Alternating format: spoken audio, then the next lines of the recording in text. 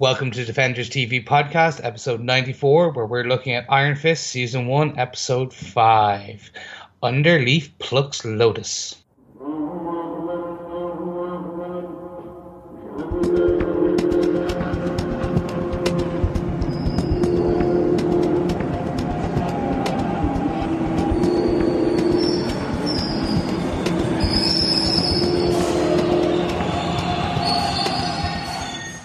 Welcome back, Defenders. This is Defenders TV Podcast, and this is episode 94. We are 6 away from the big 100. And more importantly, we are looking at episode 5 of season 1 of Iron Fist, and that is Underleaf Plucks Lotus. I'm one of your hosts, Chris. I'm one of your other hosts, John. And I'm your last host, Derek. Welcome back. Yeah, guys, we're here. Episode 5. Episode 5. What can I say? Well, look, I'm dying to get into this discussion, so I'm going to blaze through our usual bits. But for anyone new to the podcast, what are you doing? We've got 4 other episodes you can listen to. But more importantly, the way we do it is we take our combined top 5 points, we'll discuss them through, add in a few notes, and then decide whether we defend this episode or not. But more importantly, if you want to know when the next one is coming, we put new episodes out every Friday and Tuesday each week, and episode 6 will be out on the 31st of March. So which is a great thing. Obviously, we're coming towards the end of March, and this is only going to get better because we are getting ever so closer to Spidey, to Thor, to Guardians of the Galaxy, and this all leads to the Defenders coming up in the summer, which is going to be fantastic. Who can't wait for that? But anyway, if you have feedback and you want to tell us your thoughts on this episode or any of the previous episodes, don't forget you can go pop over to defenderstvpodcast.com and leave a short voicemail. It's about 90 seconds, and you can record your thoughts and have your dulcet tones all over our podcast airways. Usually I'll tell you where we can follow us, but you have to hold on to the end of the episodes because we have a special thing that we've announced already, but we're going to bring it back again. So, without further ado, guys, do we want to get into the episode details? I think so. I think it's time. Absolutely. All right, Derek, do you want to take us away? Yes, this episode was written by Christine Chambers. First time story credit for Christine. She did work quite heavily on Boardwalk Empire. She seems to work in a couple of writers' rooms before as a producer or as an assistant within the writers' rooms, but this is her first story credit. She worked on Boardwalk Empire, which means she may have worked with Charlie Clark's Daredevil himself at some point. She may have written an episode for him in the past. Yeah. So I love these connections that we find with the people behind the screen. It's quite cool. And this episode was directed by Uta Breiswitz. We know her from her work on Jessica Jones, so another returning director at this time. She did AKA I've Got the Blues. And she will direct an episode of the upcoming Defenders TV show. So once again, keeping some more directors in the Defenders camp as they go through all these wonderful shows. Absolutely, that's excellent. Yeah, I think what they're trying to do here is obviously they're going through picking the best of the best, and those who actually rise to the top of the best get to direct or write for the Defenders. That's probably they're picking literally the cream of the. It's like almost like a writers and directors. How would you put it? Fight to the death. Fight Club. It's like, yeah, Fight Club. Literally, you can just see them like doing with pens and paper, and then what would the directors use? Like the snapboards, and clapperboards. Clapperboards, fighting to death with clapperboards. Nice. I like it. I really like this idea that they're keeping on board some of the directors and writers from previous shows and giving new starts to other people. Yeah, and I think just allowing them to meet the other characters and write for them or direct them, that kind of cross-pollination, it will hopefully pay dividends for the Defenders. Absolutely. They have a sense of each of the characters and how they work. So that'd be really good, yeah. That's quite cool. So, John, do you want to tell us what Christine Chambers gave us with her first written episode? Sure.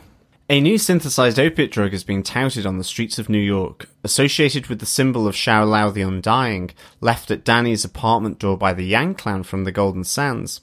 It is linked by Danny to the pier recently acquired by Rand Enterprise as the entry point for the drug into the city. In all the distraction, Danny unknowingly compromises himself and Rand Enterprises as he's caught on camera with a lady who has filed a lawsuit for health and environmental damages and accepts responsibility for the situation. As he goes to Colleen Wing with takeout to ask if she will assist him to check out the pier as another shipment is imminent, he arrives at the dojo and meets a new trainee called Claire Temple, who joins them for lunch. With the help of the Steel Serpent's drug, Ward gives the finger to his father's control of the company and tries to forget the mess left by Danny's actions. At the docks that night, Danny and Colleen uncover Radovan Bernavig, the chemist, and the source of the new drug, rescuing him from the grasp of the Hand. Madame Gao shows up and deals with this setback for the Hand with ruthless and pointed efficiency. Loads of big moments in this episode. And how pointed. I know, a lot going on in this. I have a few little misgivings on this episode. I think I felt it was tempered. Certainly, it didn't feel as though it built, but I did enjoy it. And again, oh my god, I think if I can just really go to the first point, Madame Gao, if this doesn't sound wrong, she is like great. 40 years younger, you maybe would. I have to say, I just think the presence of her is great, and I wish she'd been introduced a bit sooner into this episode. Just it takes a long time getting to the action and the fight scene in the back of the container, Colleen and Danny going to the docks, and just seeing Madame Gao just being so cool, ultimately so cool. I wish she had been in this a bit sooner, but I suspect that maybe now her face has been revealed. Finally, she has moved from the shadows. I think she's going to be a bigger player for the episodes to come, and that I am absolutely looking forward to, because I think she just brings something to this show, like she did with her brief screen time in Daredevil, and certainly that moment where she's with Fisk as well, where despite her diminutive figure, she put herself on par with Fisk and his kind of physical presence and power. And I mean, I have to say, just that ending where she just commands him to kneel, and he does, and then he doesn't move at all. I know, and then just the sword through the back of the neck and out the mouth. I'm like going, oh my god, you are just scary. So scary, but so good for this. Really good. I mean, even just, I think with the Hand as well, it's great because it does show that difference. The Hand will use violence and intimidation at every moment in time. And then, even though Danny is a warrior monk, although he won't shirk away from fighting, I don't think the first instinct is always necessarily to kill. It's just to fight and to beat the opposition. Absolutely, not necessarily to kill. I love that contrast here. Yeah, definitely. And that's apparently what it takes for you to be interested in marrying someone, is if they are brutal and shove swords through people's throats. Interesting, John. Well, no, okay. Let me just kind of I must clarify this. I just think she is that counterpoint at the moment. Okay, I mean, we did have Davos being name dropped here, so it'll be interesting to see whether she is subservient to him or what the story is there. But like, for me at this moment in time within the series, like, she is the big bad. She's the one controlling Harold. She's the one organizing everything, and she's the most badass, quite frankly.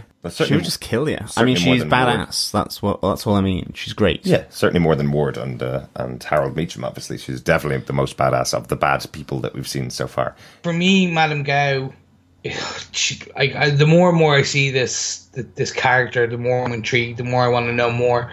The actress is Wei Ching Ho. I hope I'm not butchering the pronunciation there.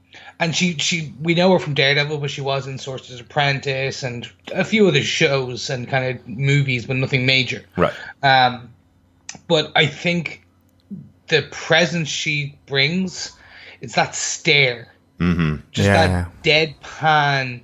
It's almost like if you broke a toy and you brought it to her and she was your mother, you couldn't she just stare at you and just kind of like, you'd be like, okay, I'm sorry, I did it.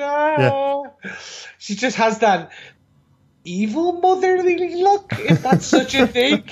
I'm not calling mothers evil. I'm just saying, okay, where am I trying to go with this? It's just that very much stern, deadpan, take no shit stare. You don't want to disappoint Madame Gao. That's the fundamental fact here. But I did find it fascinating that, and I did mention it a little bit earlier on, but I did find it fascinating that she commands the guy to kneel, stands behind him, takes her sword out slowly. You can hear the sound of the sword. So this guy would have heard and would have known his death is coming. But he makes no motion to move, to plead with her, to apologise for what's happened and letting Danny away. She just slaughters him right in front of her, and he makes no move because he realizes this is what's going to happen to him. You know, but how much respect people have for Madame Gao, is that what it is? That she commands them and they just do it. But they are unswerving servants of the hand. They, I presume, are programmed, trained to lay down their life and take orders with absolute obedience. So I wonder whether it's that. I think as well it is that thing that you actually just do not know what she will do. Like, I mean, when she met up with Harold, you kind of okay, other than the fact that he's a bigger character in the show and you expect him to survive, but still nonetheless there's that moment where what's she going to do to him? Like, you did wonder. And then it's, here's your reward. Rather than a clip around the ear holes and a smack around the back of the legs. Whereas here, it's kind of, it's that unpredictability of what course of action she's going to take that I find just fascinating with her. She will engage in dialogue like she did with Daredevil, for example, in one of them, yet she'll be ruthless against people who are working for her. She will accept some of the waivers that happen with Wilson Fisk in Daredevil, and the same maybe even is true of Harold Meacham here with regards to leaving the apartment. She is happy to absorb that, but then she can be ruthless in other ways. And I think it's just that unpredictability, and I think just encapsulating that in outwardly a frail old woman is absolute genius for me, and really just adds to the sense of unpredictability. So this is really good, and now we're seeing that connection to this new drug that we had the start, where we had the Jackie Brown type-esque walk of the three ladies at the start, to the music to deliver this new drug to which this poor guy is being killed for because he's failed to protect the source of this new drug, the chemist Radovan Bernavig. But there's definitely, he didn't even have an opportunity to give any kind of excuse to her. He says to her, this guy is a powered individual who beat him in hand-to-hand combat because he's able to use this power in his hands. No or sympathy. His fist. Or his fist, exactly. Eventually she corrects him, Are you sure it was his feet? Are you sure it wasn't his fists, kind of thing? But no chance of getting away with this, even though it's a superpowered individual. She's like, it doesn't really matter. Thanks for the information. Knife through throat. Bye now. Yeah. Do you think the thing I took from this was, so we remember that some of the ninjas are dead already. They have no heartbeat. Yes. So maybe it's like, okay, your demotion is death and you become a ninja. Maybe. He was maybe a lieutenant or a sergeant because he was alive and he was charged with this. And now he's like, well, you screwed up. Okay, you're going to be killed and we'll potentially bring you back as a faceless ninja with no heartbeat. Perhaps. Well, I know. I think they were slowing their heartbeat, weren't they, so that he couldn't hear it? I thought it was something like that. I didn't think they were all dead. No, they were doing something to slow their heartbeat. I don't know about the slow, but they had no heartbeat because masking the sound of their heartbeat or something, wasn't it? No, they had none, and he could only hear their pitter patter. Yeah. And Daredevil, Daredevil. He, you know who I'm talking about here, now, people. Maybe, but that sword definitely went through the brainstem. That's why she did it at that point. So I'm not sure. Maybe, maybe it's just, But an interesting theory, Chris. He was basically, he was basically kebabbed, effectively. Kebab. Oh, God. I'm sorry, I really want a kebab now. Jumping on to the chemist piece, as John was saying. So I have a bit of a nitpick on this. Okay. So we've come out of an episode where Danny beats the living hell out of 7-8 guys in a hallway, and he has some serious issues with one guy in a moving truck. Yeah. And I'm like, okay, I get you wanted to get a nice fight scene in, but you're literally Danny is getting nearly beaten on a number of occasions by this member of the Hand. So he didn't look that spectacular. Right. Like, if they had made him do first thing he does, if he was a proper hand guy, he would have, like, gone into a fighting stance like a ninja, except he pulls out a gun. Yeah. And then he pulls out the knives. Okay, I get that, but he didn't even pull them out. He grabbed them off the kitchen counter. I was like, this fight just slightly irked me. It was a good fight. Yeah. I liked the choreography, the breaking of the countertops and using them as different weapons. That was cool. It just Danny nearly getting his ass handed to him at least 2 to 3 times nearly in that fight. Right. You're like, really? This is the immortal weapon of the Kung Lung. It's a really interesting one, isn't it? I know we talked about it on a previous episode about one of the things about Danny's power is that he does have to have a moment to gather his chi together and to center himself before a fight. So it seems like surprise is the biggest opportunity to take down Danny. If he doesn't have that moment to settle himself and he's just being thrown around like is happening in this fight, it seems like he doesn't have all of the abilities that would be available to him as the Iron Fist. It feels like he's a reasonably good fighter. It can be bested, but if he doesn't have the opportunity to set himself up for that fight, he's not as good. That's what it feels like they're trying to say. But it's not that clear. You're right, Chris. It's not that clear in this scene. But it feels like this guy is just brutally throwing him left, right, and centre, and he's not getting the opportunity to catch his breath to fight back against him. Yeah, I think that is one of the things. Yeah. It is still unclear just to what extent he controls his power and how it operates. In the sense that, like, I was thinking the same as yourself, that, he managed to knock out loads of these guys with the hatchets in the corridor, and now he's struggling with one. However, they were triads, and this guy was the Hand, I assume. Right. But then, so that he's a better warrior, he's almost the equivalent of a warrior monk, but for the Hand, right. So that's why it was more difficult to take the guy out. So that's how I was thinking about it.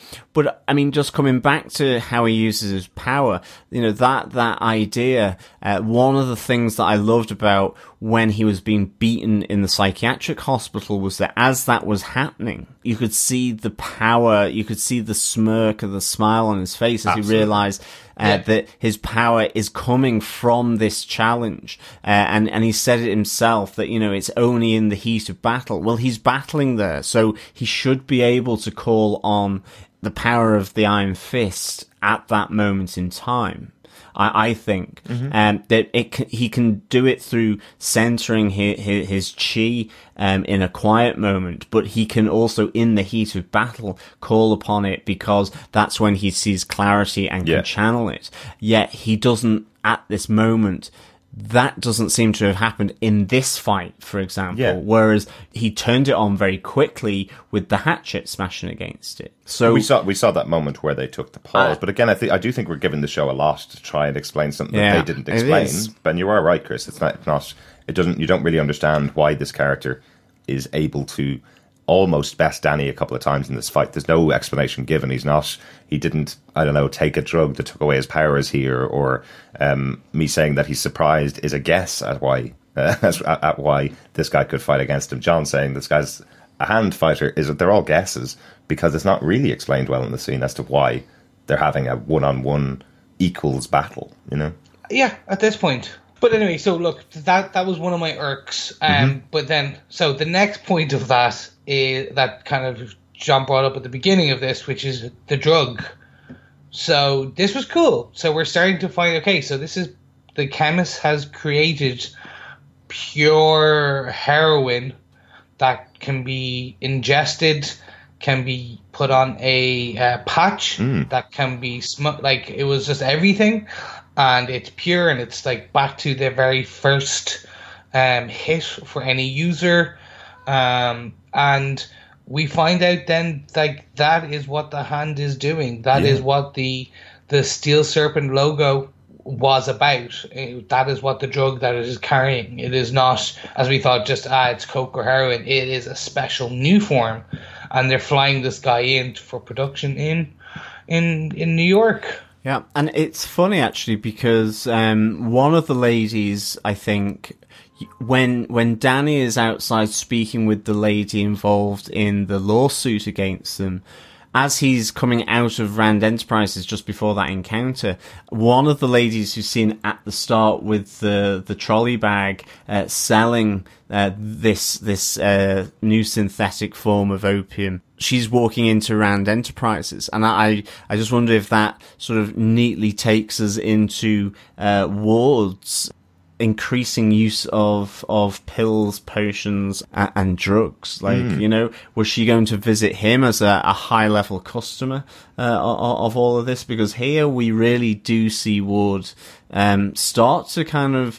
just break down a little for a number of reasons. Because Danny has effectively compromised the company again, and secondly, because he is now aware that he's being watched by his father. Now, maybe he knew that already.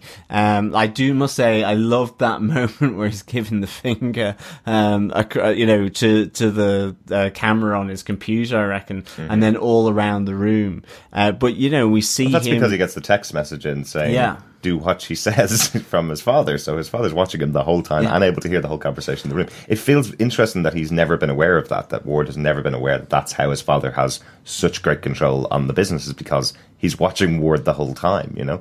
It's interesting to see Ward start to break down, but it's something we didn't mention a couple of episodes ago, the conversation between Ward and Joy, where he says, I want to leave, I want to get out of this, there's no way out. And then she says she's not going to go with them. We didn't mention that on the previous episode discussion. So Ward is trapped in this situation as the head of the business because he's the only person that his father can have contact with, and his father keeps wanting to be in control of every decision made within the business. So he does completely feel trapped, and now he's battling back, and I must say I'm really enjoying it. It's quite interesting seeing this character who, as Joy says, all of his decisions have been unimpeachable in the past. We must trust in his decisions. And all of those decisions in the past had come from Harold. This is the first decision he's making himself. And it's a very poor decision, it seems, for the business. But is that what Ward is doing? Is he trying to run the business into the ground, kind of, because he wants to get out of it, and this feels like the only way out? By becoming a drug addict, that's also bad for the reputation of the business. He won't be able to manage the business if he's sitting in his office taking heroin all the time. Is he trying to do this as the two fingers up to his father, the whole thing, do you think? No, completely. And that, just for John, it was actually all three of them went into Rand. It was all three of them. Yeah, I just caught one of them. Yeah, I caught. They made it obvious on the third girl, but it was or the third lady, I should say. But the other two did go in, which makes me think potentially that it could be being baked down in the Rand chemicals in the basement, maybe in the research lab or something like that. On Ward, this descent into, so we question, what's those little pills he was taking? This shows that he is a full-on, potentially an addict of some kind. Yeah, he is potentially just prescription addict to this point, and that constant look at the heroin that Danny had gave him shows that he was questioning once or twice, and then he did it. And then what I found most interesting was Joy says, "What did you take now?" Or what is it? I need to know. So it looks potentially like he has had some variation of overdose, or he's been caught in this compromising position before. Maybe. That Joy has to ask, what have you taken? Like finding him in this state. Yeah. So yes, I like to see that this is the fall of Ward Meacham. This is the fall before an even greater fall, perhaps, because I think you're right. That comment you said about the where they said to him that, or Joy says that all his decisions have been great. We must trust in him, and this is the first decision he is taking by himself. Yeah, and it's against Joy. It's against what she recommended as well, but she still stands by him. Yeah, yeah. So it's showing that potentially, okay, he is not the charismatic, smart business mind he thinks he is, and luckily, I think it was a double-edged sword of what Joy said, because you could see his face where they all voted for him, but she said because of all his previous decisions, exactly. which we know and he knows was all because of Harold. So this is great to see that potentially this man is starting to come undone on episode 5. Yeah. That's the bit I'm like, okay, what if? I know episode 4 was our theory episode. Okay, what if actually Ward goes to the Hand? What if he becomes one of the big bads because he becomes so twisted? He rats out his father about Danny. He then becomes one of Madame Gao's new lieutenants. Interesting. And becomes her direct. Because I'm trying to. This is the one. This didn't answer any real questions, really. It just gave us a lot more. Yeah. Which is fine. We're only episode 5. Season, I know. Yeah, exactly. But I'm wondering are they trying to set Ward up as this? They're giving him the fall now, so he may rise against Danny later. Maybe, yeah, maybe. To a degree. Yeah. But I like the fact that they're playing him as this stressed out addict CEO. Yeah. Absolutely. I had this great image in my head of what would happen to Harold Meacham if something really bad did happen to Ward, if he had an overdose, for example, and just was taken off to hospital or died. What happens then to Harold? Does he pick up the phone and call his daughter and go, yeah, I know everybody thinks I'm dead, but I need your help here to control the company because I have nobody else to do it. Like, what happens then? He now has Danny, but Danny wouldn't listen to him. I don't think Danny would go along with the type of actions he makes Ward do, which is the interesting part. No, and I mean, like, he's under huge pressure because, as you say, on the one hand, his decisions aren't his decisions. They're his father's. And at the same time, he's keeping that secret, or both these secrets, that and the fact that his father is still alive, from his sister. And like, again, it's what is Joy going to do, because she ultimately is going to find out that her father is still alive. Yeah. And she's going to know that her brother knew, and she's going to know that Danny knew, and that they have kept this secret from her. So that pressure on Ward, it's not just the CEO, it's all that personal stuff. And then you get Danny Rand coming at this moment. And we still have this expansion in China that they're going through as well. So all of Danny's actions so far on the pharmaceuticals, now on this lawsuit, it is undermining that work. However, it seems like Ward maybe just doesn't care anymore. Like, I do like the fact that as that story comes on the news and begins to spiral out of their control, he goes, "Suck on that, Dad," as he looks at the drugs. And I actually really liked the slip that he almost does as he's absolutely whacked out on the heroin, where it's like, he makes it slip about being watched, and you can see the confusion on Joy's face.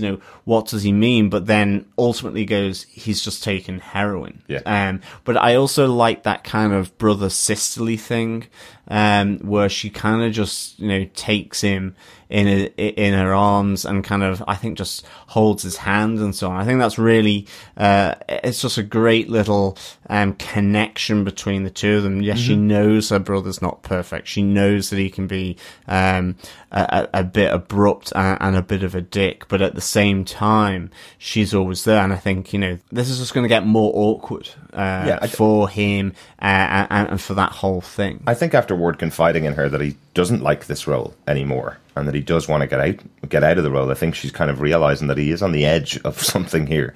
And then to find him in the office here, whacked out in heroin, it's pretty bad. I think there's definitely more ramifications to this. There's definitely more going to be coming out of this. But Joy seems like she's probably going to have to step up a bit more than she has in the past as the CEO rather than just the backer of her brother's decisions. So that'll be interesting to see. Completely. So do you think we can move on to our next point? I think so, yeah. Okay. I've been dying to do this. Danny and Colleen sitting in a tree eating takeout. Yes. With a guest. So close. So close. We are potentially seeing a off-script, off-comic book romance building. I know. It was really heavy in this episode that almost every single time Danny looked at Colleen, she had a little flutter, and then Danny reciprocated later with a little flutter of the eyes when the two of them meet.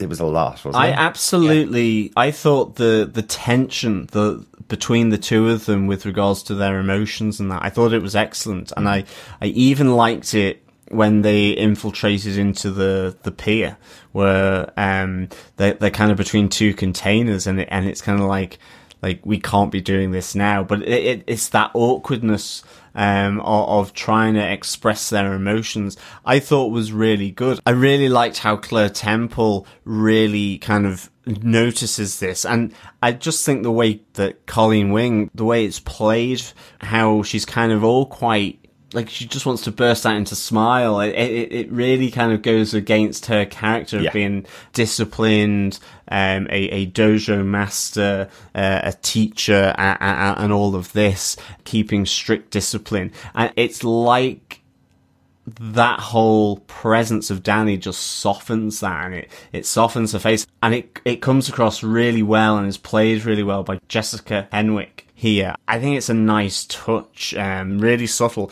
And as I say, in particular, when they're infiltrating the pier, I kind of like that this conversation is still going on whilst they're jumping across containers and all that. There's a great line that she kind of drops where she's kind of saying to Danny that she's making this a bit awkward for him, from the moment she realised that the dinner he was bringing over could potentially be a date, and it goes all the way through, and they have that conversation all the way through the evening and into this infiltration at the pier. And then she kind of says to him, "I'm not very good at this," and he goes, "At what?" And she goes, "At talking." So it's kind of, I'm not very good at any of this at all. So if you're getting mixed signals from me, it's because I'm not good at this.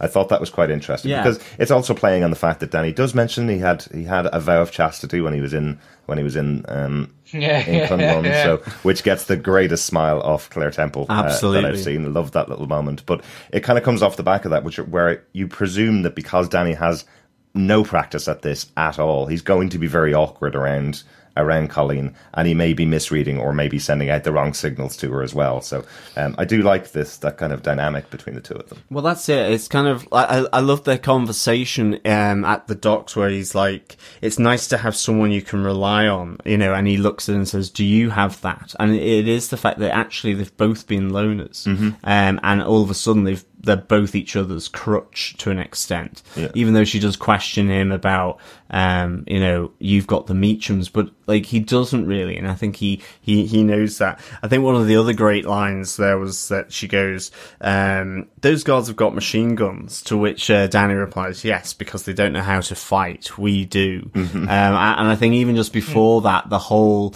the whole face off between the two of them with the katana, and he's saying to her, "Look, you are really good." I thought that was excellent. I do like that. So let's hope it develops, eh?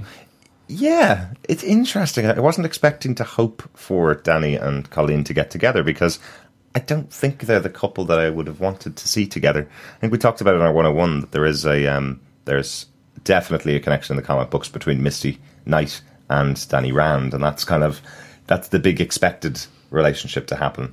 slightly different dynamic between the two of them on TV than there would be in the comic books. They're of similar age in the comic books, I think, and similar kind of experience. In the show, obviously, Colleen was destined to have this role. But yeah, I'm intrigued. I'm liking how it played out in this episode. But I certainly wasn't hoping for it before the show started. Actually, I think is kind of my point. Yeah, and I'm in agreement with you. I was set in that, okay, he'll be flirtatious with everyone, not knowing.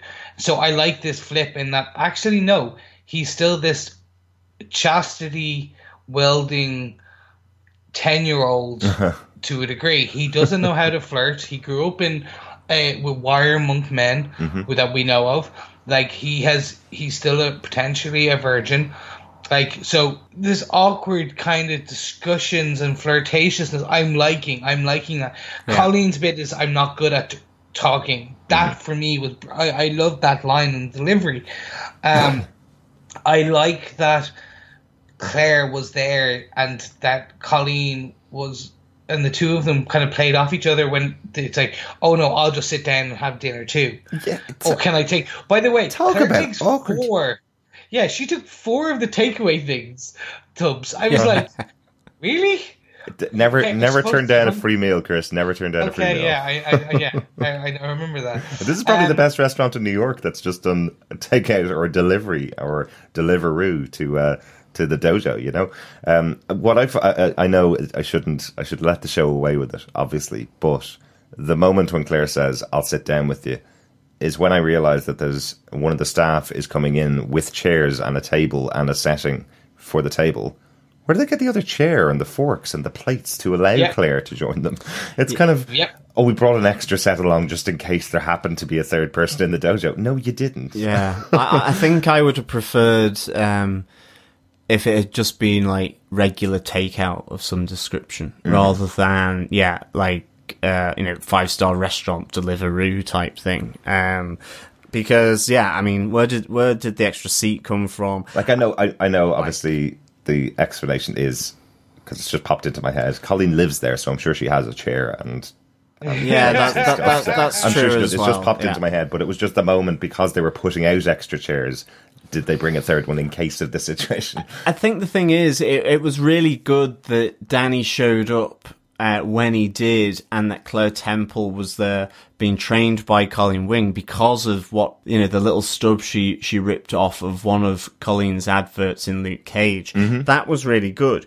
But then the whole takeout thing just made it slightly kind of shoehorned in then, because it was like, okay, Claire was acting like the wingman to Colleen because, it was...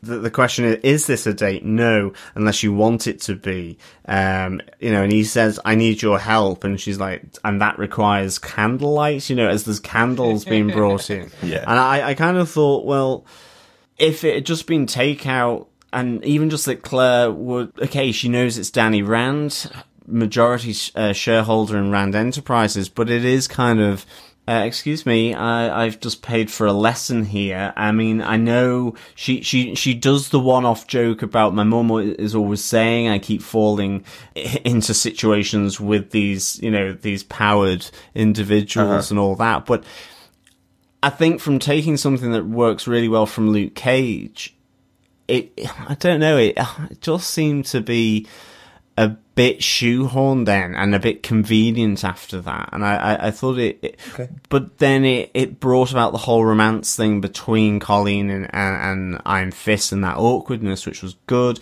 I just didn't quite know how I felt about it really, and certainly when he also said, oh, I've bought your bought your building, like, again, it's kind of like, is he a billionaire where that stuff matters? Does he not listen to what she's saying, or is he a warrior monk who money isn't the important thing? Yeah. And it was the same with that takeout where, it was a 5-star restaurant on the move. That's what it was, not a takeout. Yeah. So I think, is he a Stark-like figure or a Strange-like figure, or is he Danny Rand? And I think he is different. He wants to be street. He wants that. He doesn't want the trappings of his of his parents' success and all that. As he says himself, I'm not a good businessman. I don't know the commercial world, but what I do know is how to get the hand. This is what I've been brought up for and trained for. So I just want them to be a little careful there. But that maybe I'm reading way too much into it. It was just one of those things. It's just a dinner. No, he does explain that the dinner is because that's the only place he knows. He was 10 when he left. He doesn't know many places in New York. It's the only place he knows because it was his father's favourite. So he does kind of explain it. But yeah, I would have expected that he'd turn up with pizza. You know, I'm sure Colleen would have been just as appreciative of that. But he's definitely taking... he's not taking no for an answer with Colleen. She said to him 3 times now, I don't want your money.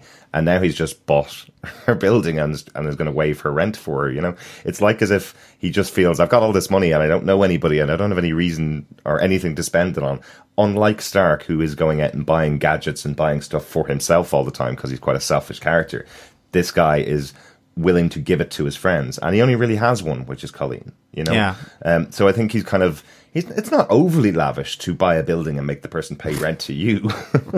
That's not overly lavish, you know. He's not bought the building and put it in her name, for example. You know, Yet. Yeah. So basically, I can see him going, I'll give you the deeds if you do this mission with me. Right. That's where I see this kind of the escalation until she goes, no, I'll do it just because it's for you. And they'll kiss and scene. Like, I hope not, Chris. I hope so much they don't do that. I think the good thing is I love when they were sat round the table there. You know, there was some really nice little bits of information and some, you know, some really good stuff coming from this. Even though maybe it was slightly contrived at some point, at some level. But, you know, I love the fact that, you know, Claire is asking, saying, oh, so was it all vegetarian food at Kunlun and in the monastery? And he's like, yeah, although I used to sneak out with my friend Davos to get donkey meat and to eat donkeys. So that was really good. We got Davos mentioned here as a friend of Danny Rand as well. Exactly, and we have here that he identifies the steel serpent symbol as the symbol that represents Xiaolao the Undying, and that's it. I mean, like, Davos is in Kunlun. He is from Kunlun, so that thing that we did talk about, that they would know one another, has been confirmed here, which it is, I think, it is really good. And I do like the fact that all of this does lead Colleen Wing to eventually be the wing woman and the wingman of Danny. She's bought into it. She's like, I'm in. Yeah. I like the idea that, you know, he does say to her, it's because you like to fight. So that, like, the cage fights were as much about fighting as they were about the money. Like, I like that that's kind of been highlighted. She likes the thrill and the excitement. Yeah, you've got your theories correct. I know. Yes. Yeah, no, and that was great. That was one of the bits I was happy about. They actually explained it. They acknowledged that this was something that you were probably going, huh? So they explained it and they showed her growth and understanding as that, which I didn't actually perceive as being a part, in that we kind of gave out going, why did she do this? There was no exposition. Like, they didn't explain it. There was no narrative. And actually what we ended up getting was that she didn't know why she was doing it. At first she wanted just the money. The second time was it. And then they showed her growth by going, actually, okay, I enjoy this. I like testing myself. Yeah. Which was great. John, I need to pick your brain now. No, don't do that. Well, yeah, I'm going to Madame Gao you. Give me a second. So the Davos bit, I'm now questioning, because they've name-checked him already. And he was his friend, and he was in Kunlun, and the Steel Serpent logo that we would always call we have been calling the Steel Serpent logo, is actually the symbol for Xiaolao the Undying. Where are we guys in percentages that Davos is going to turn up in this series? 100%. Now, I'm 100%. I'm at 100%. Either the monks of Kunlun have sent Davos to retrieve Danny, because still not sure about that thing of getting out of Kunlun after 15 years and coming back to New York, whether that's allowed by the monks or not, because he is supposed to be their protector in case the Hand attack. So that's a possibility that Davos gets sent to retrieve Dany, or Davos is already out and working with the Hand potentially, and that's why Dany escaped from Kunlun or left Kunlun to go after Davos. But I'm 100% that Davos is going to be in the series. Yeah, no, I would be the same. As I said previously, Davos is kind of a Mordo type character in that he's not necessarily a bad guy, but he does seek the power of the molten heart of Shao-Lao.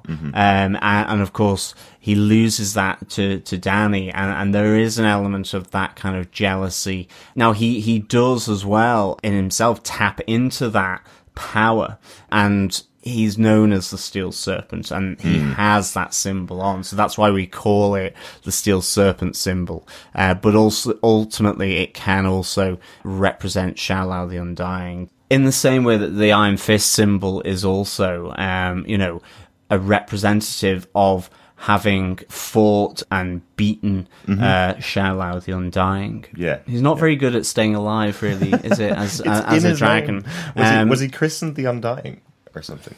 Was he? Well, it's more that the dragon resurrects. So even though he is dead and beaten, it's more that he's beaten, but it comes, it's the power is eternal and so on. Interesting. So. Yeah. What do you think, Chris? Are we convinced you? No, I'm 50-50 now. Okay. It was an obvious name drop. Yeah. For comic book fans. I think they may hold off on him till Defenders now. Really? Okay. Yeah. Because we are getting Kunlun flashback at some point. And if Davos isn't in the Kunlun flashback No. So I think he'll be in the flashback. Okay. I don't think he'll be in present day. Okay, interesting. Okay. I think they'll introduce him. They'll introduce the Mordo back and forth part where they're good best friends, and then the rift happens at the end of the flashback, or happens in additional flashback, and then later on we'll get more hints to Davos and Davos' return. But I think that's it. I think they're holding him for Defenders because we have Elektra against Daredevil. We'll have potentially Davos against Iron Fist. We'll potentially have Diamondback again back for Luke Cage with a new powered suit. Yeah, exactly. And then we'll have, and I think have Kilgrave back for Jessica Jones, because I think they'll potentially resurrect. They'll bring back 4 big bads together to be fought in a 1-on-1. Maybe Kilgrave not, because he's, to what we've seen, completely dead. He is dead. He's dead as dead. But we've seen Elektra we've seen Elektra being put in the resurrection jar at the end of Daredevil season 2. We see Diamondback getting his new suit potentially, and then what we're getting now is they're name checking a character, as you say, a Mordo-like character from Doctor Strange or in Iron Fist, to set him up to be the big bad then. I think that points to the fact that we will actually see him, Chris, because we've seen all of those characters that you're mentioning, and they've all battled with their counterparts in those shows. So just so that we've got the theory clear, Chris, they're going to hold off on Davos until the Defenders, but he might show up in the flashback in Iron Fist. Yes, that's my theory. Interesting. Right. So, there's got to be one wrong theory this season. Ooh, gauntlet right. drops. Gauntlet slapped across the face. Let's move on to the next point. Just one thing before we move on from the conversation around the dinner table. I did like, because Claire's always our viewpoint as an audience, I did like her description of Dany Rand as being, it's a true riches to rags to riches story. Just that was a great boiling down of everything we've seen over the last few episodes. And that's Claire's job. Like she is that character that's supposed to give insight to an audience who is seeing superheroes for the first time. She's supposed to be our viewpoint as an audience if we were in this situation. Yeah. So I do like that, but unfortunately sometimes she also turns into the exposition character. Yeah, Basil exposition. Yeah, sometimes because she is the viewpoint of the audience, it's kind of like, and look over here, this is the stuff that you may have forgotten before. Exactly, and I think that's the point I want to go to. Let's talk about Claire. Let's talk about her in this scene, in this episode. Yeah. And jumping on where you're talking about there, yes, she's starting to feel a bit like the Stan Lee of the Netflix. She's just, oh, here's Claire, there she is, yay, great. And then she's exposition in terms of, oh, why am I always? My mother did say it's my destiny to meet you guys and constantly help you out. And then later on, she's the MacGyver of helping them out. I'm like, really? At what point is she going to go just... Also, by the way, she calls Danny a powered person, but he hasn't showed her any powers. He hasn't talked about any powers. He just said, it's my job to fight the hand. Yeah. I was like, she's jumping to conclusions. I could go down and tell her, I don't like the hand. And she goes, oh, you're super powered. I'm like, yeah, sure. Let's do it. Yeah, I'm super powered. That's fine. Anything to get Claire's number, Chris. Anything to get Claire's number. I love it. No, I know what you mean. Yeah, there is definitely that moment with Claire in this episode where she does feel like she's just talking through some previous points that we may have missed in Daredevil season 2. I do like the tie-in. I do like the fact that the minute she hears the hand, she jumps back as you would. Yeah, that was great. Hang on a second, this isn't to do with the hand. I thought you were just helping a mate of yours that got stabbed. Oh, don't tell me I've just got myself involved in another of these situations. So I kind of like that reaction from Claire. And Rosario Dawson, as always, delivers the role really well. But I think she's saddled with that moment of, okay, what if people haven't seen Daredevil season 2? Because this will be really important to them to know that they've been working in the city. Okay, give those lines to Claire. Wait, I just have this vision of her going, previously in Daredevil. And it's just Rosario Dawson with a really deep voice. Previously in the last episode.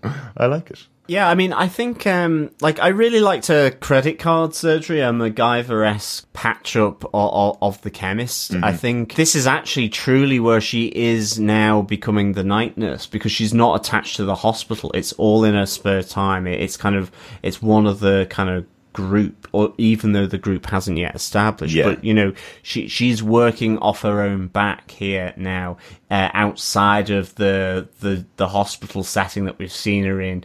Up till now, obviously she got fired. I think it was in Daredevil season 2, and she, in Luke Cage, then she's kind of taking that break in a sense, and here we have her now patching up this guy. I like that kind of idea. She did officially make the decision during Luke Cage that she would take the opportunity to help out people who were powered people who were trying to help the city. Exactly. She would be there to help them. Wasn't that the decision that she made when she was talking to her mother? Yeah. I think her reaction, as you say, on hearing about the hand, I even just like with the chemist saying how they've got his daughter, just how the hand operate, and that reflecting on how Claire responds to it all. I think, and that tie-in with Daredevil. Although I was surprised she didn't name him really at that moment. I know maybe it's too soon for Iron Fist, but the idea that she knows that Daredevil is already battling the hand. Yeah. Here's this guy now that is saying, I was trained to battle the hand. Okay, come on, Claire. Introduce them. Especially because she calls out, well, you can't do this alone. Exactly. And he goes, I'm not alone. And she's kind of going, you could be even less alone. I have a phone number of a guy, right, who's been battling these guys for about 2 years. He can help you out, Yeah, so it'll be, I think it'll be interesting to see if that happens in the next couple of episodes. Again, whether that's too soon because of Defenders, I don't know. But I mean, I thought this was a good introduction for Claire. But yeah, I think sometimes it's that she just gets saddled with the exposition. And sometimes she does that fine, absolutely. But sometimes it's kind of, as I say, I think just the shoehorn of the takeout scene, again, it's just one of those things where less is more, maybe, I think, with Claire Temple in some cases, I'm looking forward to seeing her back next episode. Oh, absolutely. I'm really looking forward to seeing her back. I think it's how you use her. Because she's doing the exposition a lot of the time, I think just got to be careful. Hopefully it's been done in this episode, and they don't have to do it in another episode next time. Yeah, I think that's why I get the feeling that this was probably the previously on Daredevil season 2, line, and hopefully we'll see the Rosario Dawson Claire Temple that we saw in Luke Cage, which is they waited for a while, they introduced her with her mom, then she became an integral part of the series. Yeah, yeah. And I'm thinking that's what will happen again. I think they have noticed over time that we've latched onto something good here. Mm-hmm. We found a good reason to consistently have the night nurse or Claire Temple in. Again, we keep calling her night nurse. It hasn't been confirmed. We're just assuming. Yeah. But she is the Nick Fury of the TV shows. I love that she's being used exactly. That way. Yeah. Yeah, and I think that's what they're going to be able to do in a good way. I think that I'm not aware of any Daredevil, Luke Cage, Jessica Jones crossover in this series in terms of cameos. I really don't want to know either. I hope we get to the episode where it's a big surprise before anybody spoils it. Yeah, like Wilson Fisk in season 2 of Daredevil. Yeah. Yeah, that's what I'm kind of hoping we can get there. At the pace we podcast and the style of we podcast to the listeners, we watch and then record, then watch and then record. I'm afraid we may get spoiled. We're we're over 24 hours out in the world. Yeah. And I've yet to see many spoilers. Yes. Agreed. Especially not in our community. Yeah. But there's nothing to say come Monday when all the IGN and comic book movie spoiler titled articles start appearing in my feed. Yeah. Yeah. No, exactly. And I'd be like, I need to build an app just for Defenders that goes on my Chrome and just literally blots out spoilers for Defenders. That would be awesome. awesome. Replaces Defenders with kittens. I don't know why kittens, but I thought it'd be funny. Maybe monkeys, if that's your preference. I'll give you a choice. I'll see what I can do. Or puppies, of course. Puppies, monkeys, kittens. We could just have lots of Xiaolao the Undying. Just lots of pictures of Xiaolao the Undying. That would also be pretty cool. Yeah. I think that's enough about Claire and puppies and kittens. Dragons. And dragons, of course. On to our final point. Last point really is Danny a bit of a threat to Rand Industries himself? We talked about it a little bit with Ward as an addict earlier on, but is Danny actually, even by mistake, becoming a bit of a threat? You know? Absolutely. Getting caught apologising almost for something he isn't aware of, has had no dealings with, when a woman walks up to him in the street and says, 15 people dying of cancer, including my son, because of Rand Industries. And he goes, oh, that's terrible, I'll make it right. It's a pretty bad moment for Danny. He kind of puts his foot in it, really. Yeah. With this woman and getting caught on camera. And he doesn't know anything about it either. So... yeah, he's really put Rand Enterprises in the mud here, like in a difficult position, because obviously we see earlier Joy being fairly business ruthless about, we're up to the regulatory code type of thing and so on. And they're kind of, they're pretty confident that the plaintiffs don't really have a case, so that they can kind of move forward.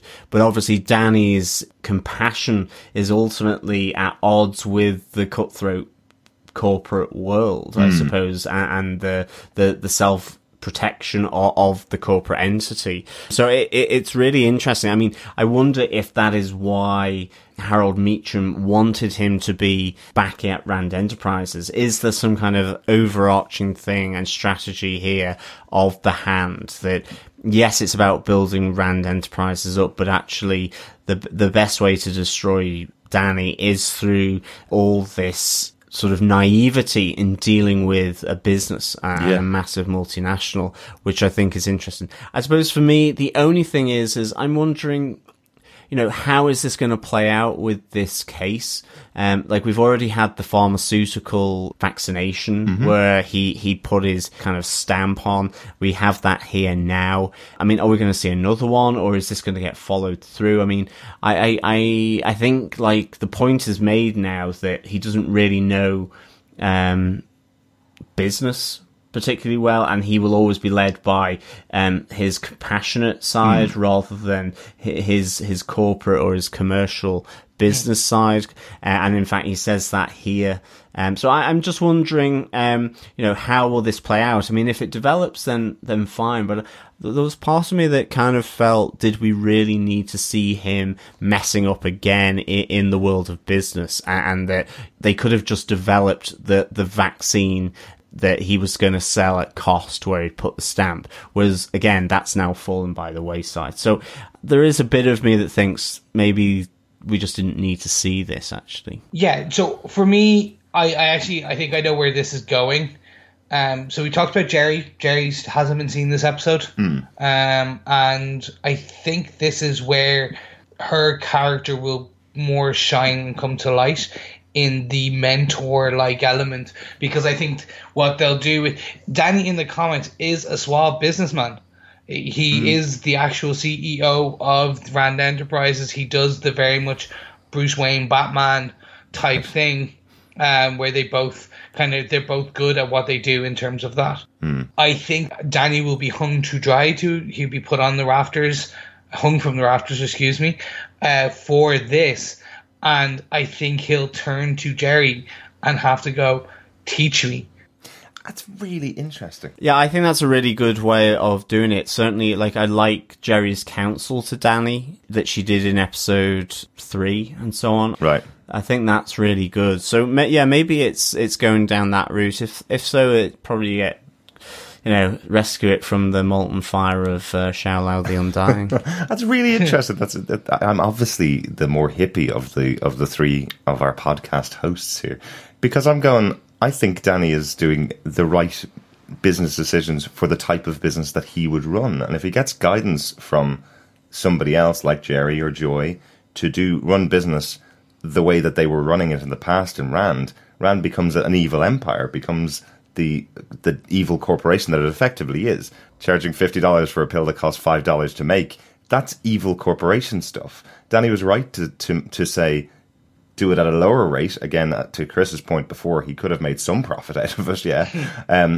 But this other decision here to say he will investigate what's going on and maybe change the practice of the company so they don't cause people to get cancer around their buildings. Those are all good decisions to make. I'm not saying it's not a good decision. I'm questioning whether we've already see him put a stamp on it. I'm not about saying whether it's a good or bad decision. I'm not trying to say the morals or the ethics of it. I'm just saying that it's a different twist on the same situation with the pharmaceutical about how you approach it. But I think it would be good having the Jerry angle into that, because in the comics, it is that Jerry ultimately runs the company, but she is more in tune with what Danny is about. Whereas the Meachams, they're still just running the company. As far as they're concerned, he's going to sit in his corner office and take the paycheck. And that's the reason why you needed this in this episode, because by making that change in the last episode to the pricing in the pharmaceuticals,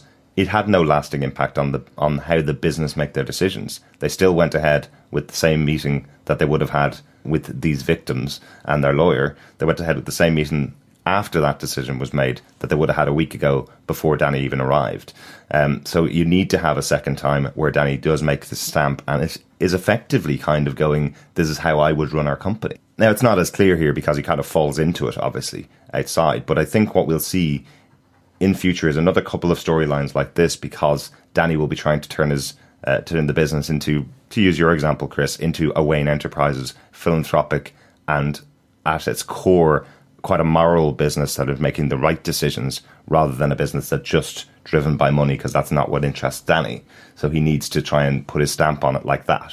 I think that's the storyline they're going to go with Danny. And while he will need Jerry's help, and she is now going to be involved in the business, I don't think it'll be to train him to do the business the way it's currently being run. If that came across like that, I think, yes, you're right.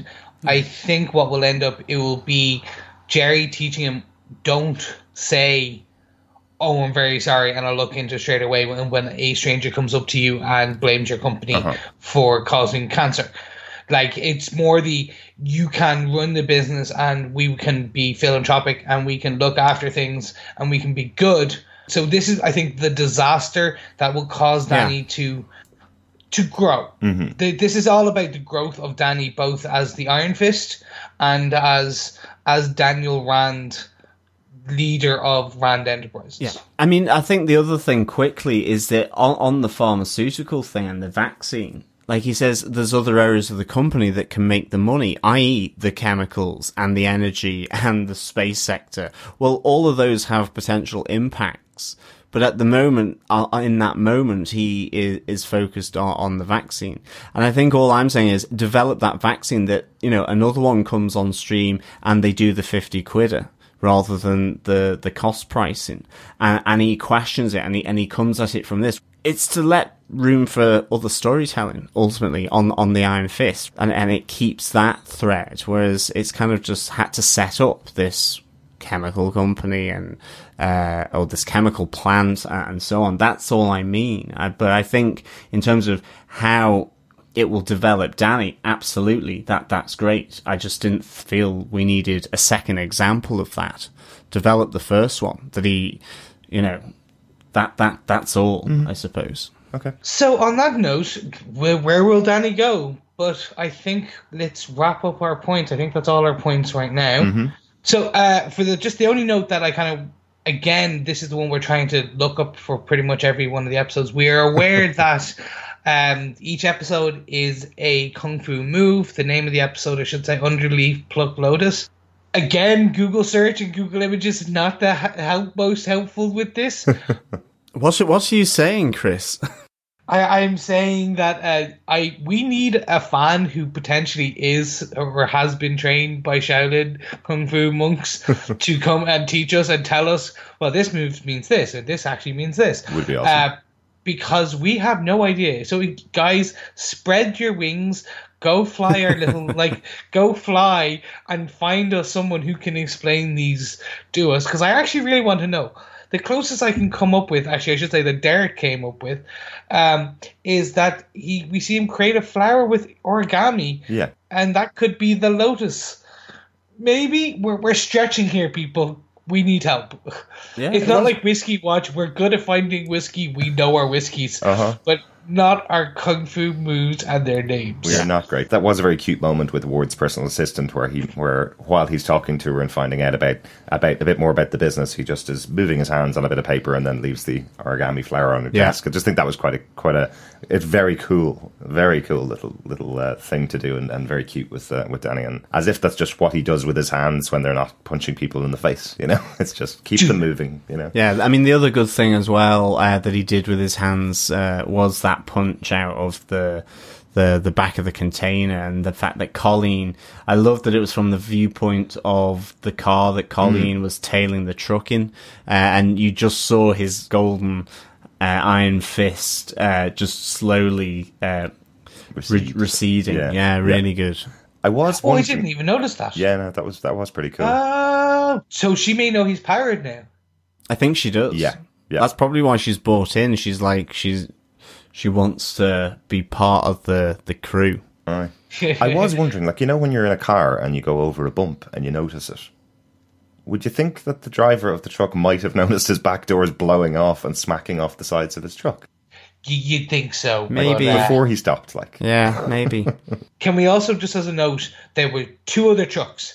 Who were in the other two trucks? I know. You see? The accountant and the general secretary. Yeah, someone's going to make the drugs, so maybe it's all the staff that make the drugs, maybe something like that. It was a really weird plan because we saw the drugs at the beginning of the episode. They're very small. It's a little patch. I did think it was a weird plan to stand very far back from the trucks and see if you could make out what was inside them without any binoculars or anything, or originally without even going into the trucks, And when Danny was standing behind the cardboard boxes after the doors closed, it was like a pantomime. I was shouting at the screen going, "Look behind you, Danny. There's huge curtains there. There's something behind them. Have a look, Danny." He's looking at the blank boxes. Kind of going, poor Danny. You're so pretty and so good at martial arts, but not so smart. Oh, Danny. That's not fair. Well, hold on. Until he proves me otherwise and automatically goes and looks behind the big curtain. I'm holding judgment. And on that bombshell, John, do you defend this episode of Iron Fist? I do defend this episode of Iron Fist. I'm giving it 3.5 Madame Gao canes out of 5. I did like this, and I think primarily for Madame Gao. I thought there was a little bit of a stall in this, and for me that came from this now chemical plant thing, and Danny effectively messing up again in terms of from the company's perspective and how that will play out. But I think if, as we've discussed on this, it plays out with Jerry getting more involved, then actually, okay, fair enough, that would probably change my view on that, definitely. So I'm fingers crossed for that. I did also like some of the fallout from it. You know, Ward's kind of, you know, this was probably the thing that took him over the edge, and we see his addiction to drugs here. Good to see Claire Temple back doing her MacGyver stuff. That was really good. And just the chemist and the hand with Madame Gao. For me, that was excellent, and I'm really hoping we get almost a full-on episode with Gao, and we actually get some answers on the Hand's real plan here, and maybe even that Davos, is introduced more fully. Maybe he doesn't appear, but maybe we get some more information. But it was good to get the name drop there, definitely. So I think this is building still quite nicely. I think it could have built a bit further if it had just focused on this new drug being touted rather than having this side quest and thing going on with the chemical plant. But yeah, I definitely defend this episode. Yeah, so Chris, do you defend this episode of Iron Fist? I do. It was not my favourite. Potentially it's one of the slowest ones. We got some action. I was a bit annoyed about, as I said, Danny getting his glowing fist, his non-glowing fist, I should say, handed to him nearly about 3 or 4 times. But the Madame Gao, some of the exposition from Claire, there was elements that made up for it. It was a slower episode. It was an episode, I think, is what I'm trying to say. Yeah. It was neither the amazing triumphant return that we were hoping for, nor was it the immortal dying breath of a series. Right. It was the unbeating heart of Xiao Lao the Undying. It was just somewhere in the middle. It was just, okay, let's get us from point A to point B. Mm-hmm. Let's introduce Claire. There was some good elements to it, and I think I don't want the listeners to think I'm being too hard or too negative about this series. I'm enjoying it.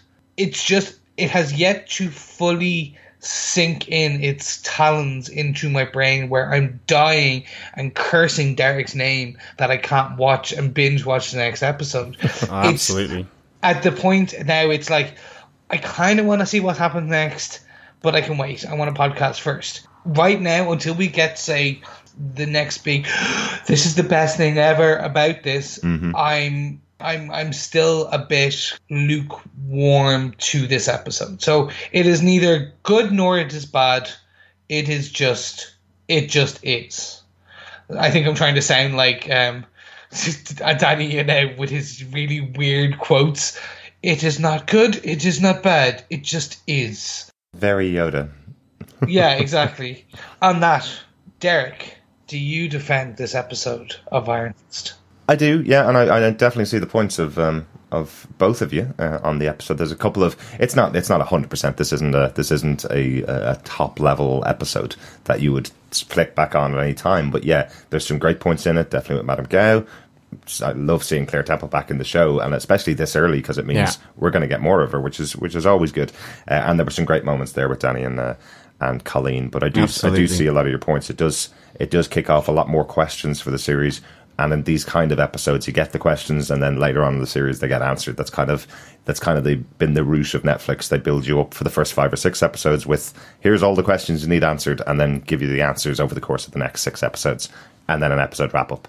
That's kind of the way their systems work. So I'm hopeful that we'll get the questions answered. I don't need every episode to be the best episode ever made. This was a slight step back from episode 4, but still, it's a solid episode. Definitely. So it makes me want to watch the next one. I'm certainly not giving up after this one. This was a good Well, one. absolutely not. No. Yeah, this was No, good. I don't think any of us are giving up. It's still keeping pace. I just want it to be soaring slightly a bit higher. At the moment, it's at like third story that the eagle may fly into the window, but if you can get a bit higher, it may just go over the top of the building.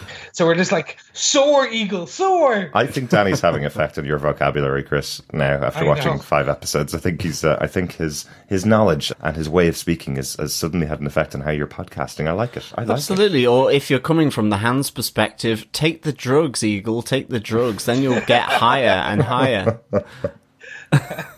So, guys, okay, we finish and we've had our defense. So let's have a bit of feedback. So our first piece of feedback comes from our Facebook group, facebook.com/groups/Defenders TV podcast. Just a bit of general feedback about episode 5 from John Tara Higley, who says, I wasn't overwhelmed with the first episode, really couldn't stand pointless exposition hobo. Might actually be my favourite naming of a character. That is the best name we may be stealing that going yeah, forward. that actually trumps Basil Exposition from Austin Powers. I like it. Absolutely. I think John Tara, we have a new phrase to use. I like it. John Tara goes on to say, the second episode is a bit frustrating. What better excuse for a Kunlun flashback than a mental institution? Missed opportunity. Bit of a boring episode. However, 3 and 4 is where it really started hitting its stride. I was questioning whether or not I really even liked the show or whether it was just a big improvement over the first 2 episodes. Easy answer, especially after just finishing a couple more episodes. I'm in. It's super fun. For episode 4, glad the whole we don't believe he's Danny Rand or do we thing is over. Colin Wing cage fighting is always awesome. Would love to see a Daughters of the Dragon show. Great scene between Daddy Meacham and Christian Bale, American Psycho Meacham in the Not So Sanctum Sanctorum. I think 3 and 4 were absolutely really, really good. To be honest, I really liked 2 as well. Mm-hmm. I think actually I completely see your point about, being in the psychiatric hospital, being able to sort of even just ramp up that idea of is he crazy, isn't he? And have those bigger, more descriptive flashbacks to Kunlun and really seeing something of this mystical city. I think would have been definitely excellent. It really would have added to that. I mean, I think still it was a good episode, bringing in that idea of him, whether he's mental or not. And certainly, 3 and 4 really good. I like the idea of the Not So Sanctum Sanctorum, where Harold Meacham is being a bit crazy. Yeah, and of course we see him being like great crazy in episode 4. Definitely, thanks for the feedback, John. Really good. Yeah, so I had never connected the American Psycho with Ward, and now you've said it, I'm like, does he have business cards? Oh my god, I would happily have a scene of just Ward and Danny comparing business cards. That'd be amazing. Have you got the eggshell? Well, I've got a more it's more oak based white, off white if you will, and it's raised with La Basse times Roman. If you must know. Very impressive, Chris. Very good. Yeah. All right, Chris is definitely an American Psycho. Yeah. Keep the knives away from Chris. And the chainsaws, for that matter. Michael Booth says, damn it, why doesn't Claire just say, I know these other guys who can help with experience fighting the Hand. This is killing me. David Wang replies, especially considering it's the Hand. I think we talked about this in the episode. Yeah, we're totally on your side here. Claire really needs to tell them that that Daredevil's out there and that she knows other people that can help Danny with fighting against the Hand. Yeah, no, I mean, Claire really does need to say that. I do think there's the constraints probably of the show. And it's interesting. Rebecca again comes with a really interesting sort of comparison. It's the same in the films. Once the Avengers have met each other, you wonder why they don't call on each other to help. Will possibly be the same in DCEU after Justice League, depending on what films come out. Only in some of them does it make sense to me. And yeah, absolutely. absolutely. I mean, I think it was the idea that Thor didn't show up in Civil War, is one of the classic sort of omissions there. And I think moving forward in Marvel Netflix, it'd be difficult to see these characters not interacting. And that's why I do hold out a bit of hope that, we may get a little Daredevil cameo in this series. Luke Cage is banged up in prison, so that will be a tall one to try and squeeze in. But maybe, just maybe, we do get Daredevil in episode 10, 11 or 12 or one of those, because then that would just flow nicely into Defenders, where Doctor Strange makes an appearance. It is one of those weird things about the TV shows and the movies that when I'm reading a comic book, I don't go on panel 7, oh, I wish this was Daredevil walking into the panel here and telling him this vital piece of information. There's a universe of 300 to 500 characters in the Marvel universe. Can't have them all walking in and out of each other, but because they're the Netflix shows, you do expect to have a bit of crossover. They're in the same city. New York is a big city, though.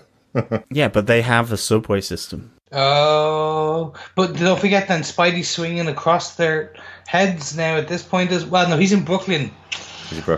See, him and Iron Fist are not going to get on. Rich kid, Boston or Brooklyn kid. So it's not going to work out. That's why I figured it out. But Spider-Man's Achilles heel is insecticide. Yeah, that could have been used on the Bride of the Nine Spiders. A bit of raid. Absolutely. Thanks so much for that feedback on episode 5. Yeah, and don't forget that we actually want to hear your voices too. So pop over to DefendersTVPodcast.com and go through there, and we have a little bit where you can leave a voicemail for us for about 90 seconds of your thoughts on a particular episode. And we have a marvelous Marvel-themed prize at the end of the season, where we'll be giving away one lucky winner a marvelous Marvel prize. Try saying that 3 times fast. So we're done, guys. We're done with episode 5. We'll be back for episode 6. Immortal emerges from cave. This sounds really, really exciting. Yes, and I believe, Derek, there's a special writer/director for this episode. There is a very special director from this episode. The RZA is coming to the Marvel Cinematic Universe, coming to direct his first episode of Marvel TV. That's pretty cool. And Derek, for our listeners who don't know who RZA is, who is he? RZA is a member of the Wu-Tang Clan, another member after we had Method Man showing up in Luke Cage. RZA has come behind the scenes of the Defenders TV shows and is coming to make his first episode of a Marvel Cinematic TV show. Yeah. So very good. And I wonder what cave the Immortal Iron Fist is going to emerge from. Mm-hmm. Yeah, so we'll be back on Friday the 31st of March with this review. Make sure you have subscribed to all of us on DefendersTVPodcast.com/iTunes, where you can rate us and review us. And of course, if you subscribe to us, we'll automatically come into your inbox that will be notified that we're there. But if you're like me or on other people, we're also on Android, where you can get us on any good or evil podcast catcher, such as Podcast Addict, Podcast Stitcher, etc. But don't forget to subscribe and also leave rating reviews there, because by you rating us and you reviewing us, it helps other people find us all in time for Summer of Spidey. I should mean Defenders, but hey, it's all good. And of course, if you want more discussions with us, we're over on Facebook.com/groups/Defenders TV Podcast, where you can come in and have your thoughts. Leave your thoughts and whims and your notions and your opinions and your good ideas and your bad ideas. And we will be back on Friday the 31st with Iron Fist Season 1, Episode 6, Immortal Emerges from a Cave. Bye for now. Yep, thank you so much for listening. We will see you again next Friday. Yeah, thank you as always for all the feedback. It is really appreciated. It's great to hear your thoughts. And again, thank you so much for listening. We will speak with you next time. See you soon. Bye.